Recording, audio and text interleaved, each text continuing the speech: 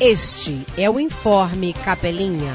Confira as manchetes. Suicídio é tema de palestra dia 16 de maio no Galpão Cultural. Avenida Berilo em fase de conclusão. Banco de Alimentos já entregou mais de 10 mil quilos de frutas, verduras e legumes. Gincana Educativa já retirou das ruas e casas de Capelinha mais de 15 mil itens de recicláveis. Estamos começando aqui o nosso Informe Capelinha, na apresentação Alexson Gomes e Rosa Santos. Dia 16 de maio tem palestra sobre suicídio no Galpão Cultural. Inscrições na Secretaria de Saúde e no CAPS. A Prefeitura de Capelinha promove no dia 16 de maio a palestra Suicídio, conhecendo o tema para trabalhar na prevenção e no acolhimento dos que ficaram. Será às 7 horas da noite no Galpão Cultural com a psicóloga Luciana Carvalho Rocha, que após perder o marido por suicídio, especializou-se no tema e agora realiza um trabalho de prevenção e pós-venção, tendo por base conscientização e apoio. Haverá apresentação musical com Dani Almeida. Faça já sua inscrição na Secretaria de Saúde, a Rua das Flores, em frente ao Fórum, ou no CAPS, Rua das Flores, 1025. Esse evento faz parte do projeto Ame o Tempo Todo, criado pela Secretaria de Administração para tratar de temas que impactam diretamente a sociedade. Estão a todo vapor serviços para a conclusão da obra de pavimentação da Avenida Berilo no bairro Vista Alegre.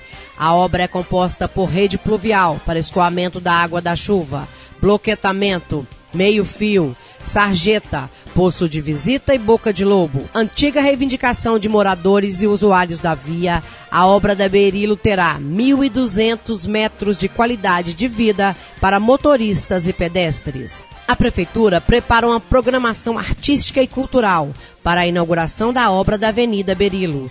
Toda a comunidade será convidada a participar. E a Prefeitura de Capelinha vem mantendo seu compromisso de trabalhar em prol da população, ofertando obras, serviços e melhorias que a cada dia aumentam a qualidade de vida em todo o município. Na agricultura, o Banco de Alimentos, que compra a produção agrícola dos agricultores familiares, já entregou mais de 10 mil quilos de frutas, verduras e legumes para entidades assistenciais e famílias carentes.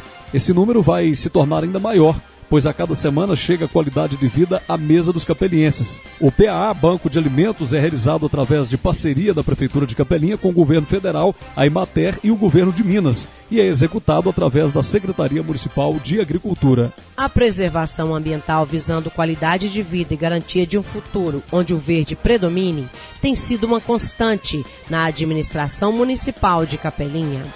A revitalização do Parque da Cabeceira do Córrego Areão já está incluída no plano de ações do governo de Minas e está em vigor a realização de uma gincana estudantil que visa a implantação da coleta seletiva.